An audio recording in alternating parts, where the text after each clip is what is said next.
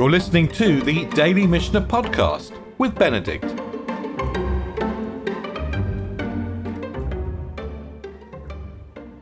So we're finishing up the Mishnah of Shekalim, and we're into a lost and found. We're into a long list of lost and found. And we're going to deal today with 3 Mishnayot, which are going to gradually progress from the center of the temple out to the whole of the land of Israel. So we're spreading out geographically from stuff which is lost or found in the temple to stuff which is lost or found further away. And we'll see the patterns develop as we go through. We're going to begin right in the temple courtyard. Basar she'nimtza ba'azara. Meat which is found right in the courtyard. So someone's found a piece of meat. Well, what are we going to do with it? Well, that's the question of the Mishnah. Ivarim olot. If there are whole limbs, we assume that they're burnt offerings. V'chatichot, chataot. If we find pieces, we assume that they're sin offerings, because sin offerings were actually cut up into small pieces and eaten by the Kohanim. Birushalayim zivrei shlamim. If we found them outside the temple precincts, but still in Jerusalem, we assume that they're peace offerings. Most offerings actually were peace. A peace offering is a very simple thing. Anybody can bring a peace offering. It's burnt in entirety on. Everybody brings a peace offering. Most of these offerings are peace offerings. They're shlamim. So that's the hierarchy. The problem is with these offerings that we can't do anything with them. We can't eat them because they've been lost and they've been found. So effectively the attention of the Kohanim has been diverted from them. So they're no longer eligible to be put on the altar or to be burnt on the altar. On the other hand, we can't do anything else with them. So what are we going to do? And we've seen this, by the way, with Truma. We can't destroy Truma, but let's say Truma becomes unfit for eating by a priest. Say Truma becomes tameh. We can't destroy it. But on the other hand, we can't give it to the Kohen. So we have to kind of leave it until it goes off. And this is what we're going to do here. Zeh vazeh tu'bar tzurato. Both of these cases, we're going to leave it until its appearance passes. Tu'bar tzurato. Its appearance changes. Essentially, we're going to leave it to go off. And then we can burn it. And by this time, 1 or 2 days have passed. It'll be after the time that the sacrifice becomes unfit for consumption by the Kohanim.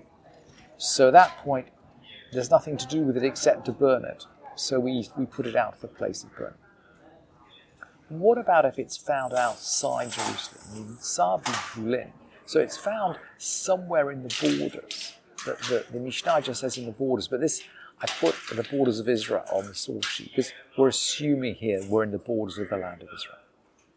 So it's not in Jerusalem. And at this point, actually, we're going to assume that these are not sacrifices. So nimtza bivulin, evarim nevelot. If they're limbs, we kind of assume they're carrion.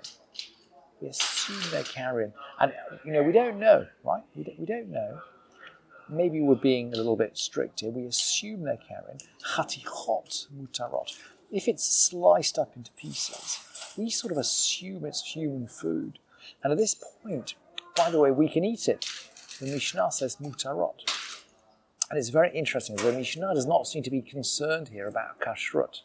The whole line that we're taking in the Mishnah of Shekalim is we're extremely concerned about Tumah and Tahara, and we're extremely concerned about sacrifices which have gone wrong, gone to the wrong places. Kashrut seems less of an issue at this point. So pieces are permitted. And this, by the way, is in a time where Jews are living in the land of Israel. And I think the assumption is that if it's found in a town that belongs to Gentiles, then it would not be permitted. But we're assuming it's found in a place that belongs to Jews. It seems to be for human consumption, so we can eat it. And go further than that. Ubishat regel, at the time of the festival. She'abasar murubeh, at the time of the festival, there's lots and lots of meeting about. lots and lots of meat, lots and lots of meat about being eaten at a time of a festival. At that point, even whole limbs are permitted. We find a whole limb, we can eat it. We assume that it's been slaughtered in a kosher manner. It's a kosher piece of meat. We assume we can eat it. What if we find a whole animal? So what if rather than finding a limb, we find a whole animal? Behema. Shenimtzeit mirushalayim v'ad migdal eder. So we find some behema, some cattle, wandering around somewhere between Jerusalem and Migdal Eder. We're not quite sure where Migdal Eder is. It's actually mentioned in Micha, by the way. I brought you the pasuk on the source sheet. Ve'ata Migdal Eder, Ophel bat Zion. Adecha teate. It's mentioned in it's mentioned in Micha.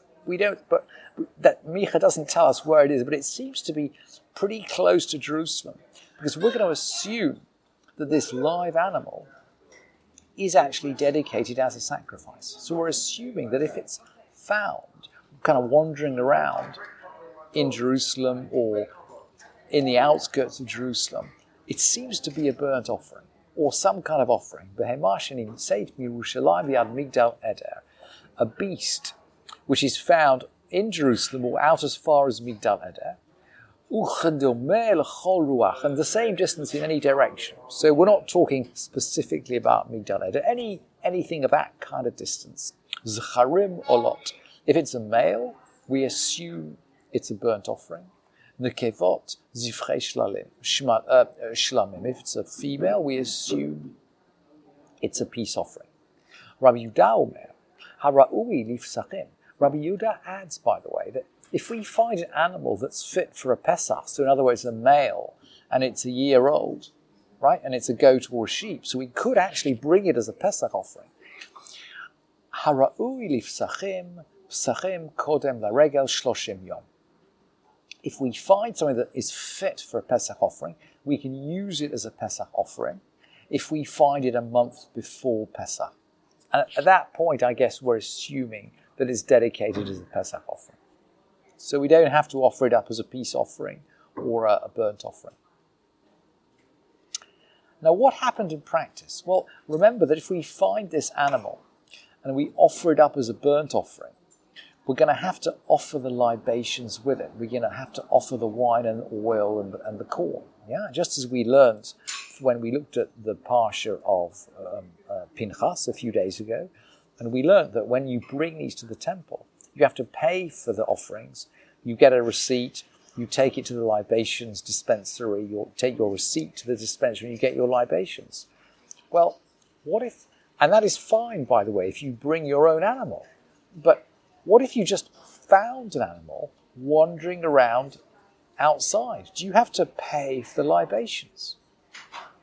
Maybe you're not going to hand the animal in. Barishona, hayu mamashkenin. Barishona hayu mamashkenin. At first, they used to take a pledge. They used to take a mortgage. Et motzeha. They used to take a mortgage from anyone who actually found an animal. Until that person actually brought the libations to go with the burnt offering or with the peace offering. So if you brought an animal, you actually had to pay for its offerings. Of course, what happens? Well, people stop fighting them. People would revert to just leaving the animal where it was and running away. And it's very interesting, by the way. The Mishnah is not suggesting that they would take the animal home and eat it. So clearly there's some kind of respect for the sanctity of the altar, in the sense that people are not finding these animals and taking them home and just slaughtering them and eating them. They want to take them to the temple, but they don't want to pay a financial penalty for taking them to the temple. So the rabbis make a takana, and this is, now we use the word tikkun olam to refer to setting the world right. But in the time of the Mishnah, the word tikkun olam generally means a change which the Bet Din makes in order to correct a mistake in the halakha. And this is what we have here. So originally people would just leave the animal and run away. Hitkinu Beit Din. The Beit Din made a takana, the Beit Din decreed, Sheyu nesacheha ba'in mishel tzibur, that the libation offerings should come from public funds. So in other words, the public should pay for the libation offerings of a found animal. And of course this then resets the incentives in the correct manner. We've got our tikkun olam, and people then begin to bring the animals into the temple as they should do if they're found wandering around lost somewhere between Jerusalem or in the outskirts. Thank you for listening to this edition of the Daily Mishnah Podcast with Benedict.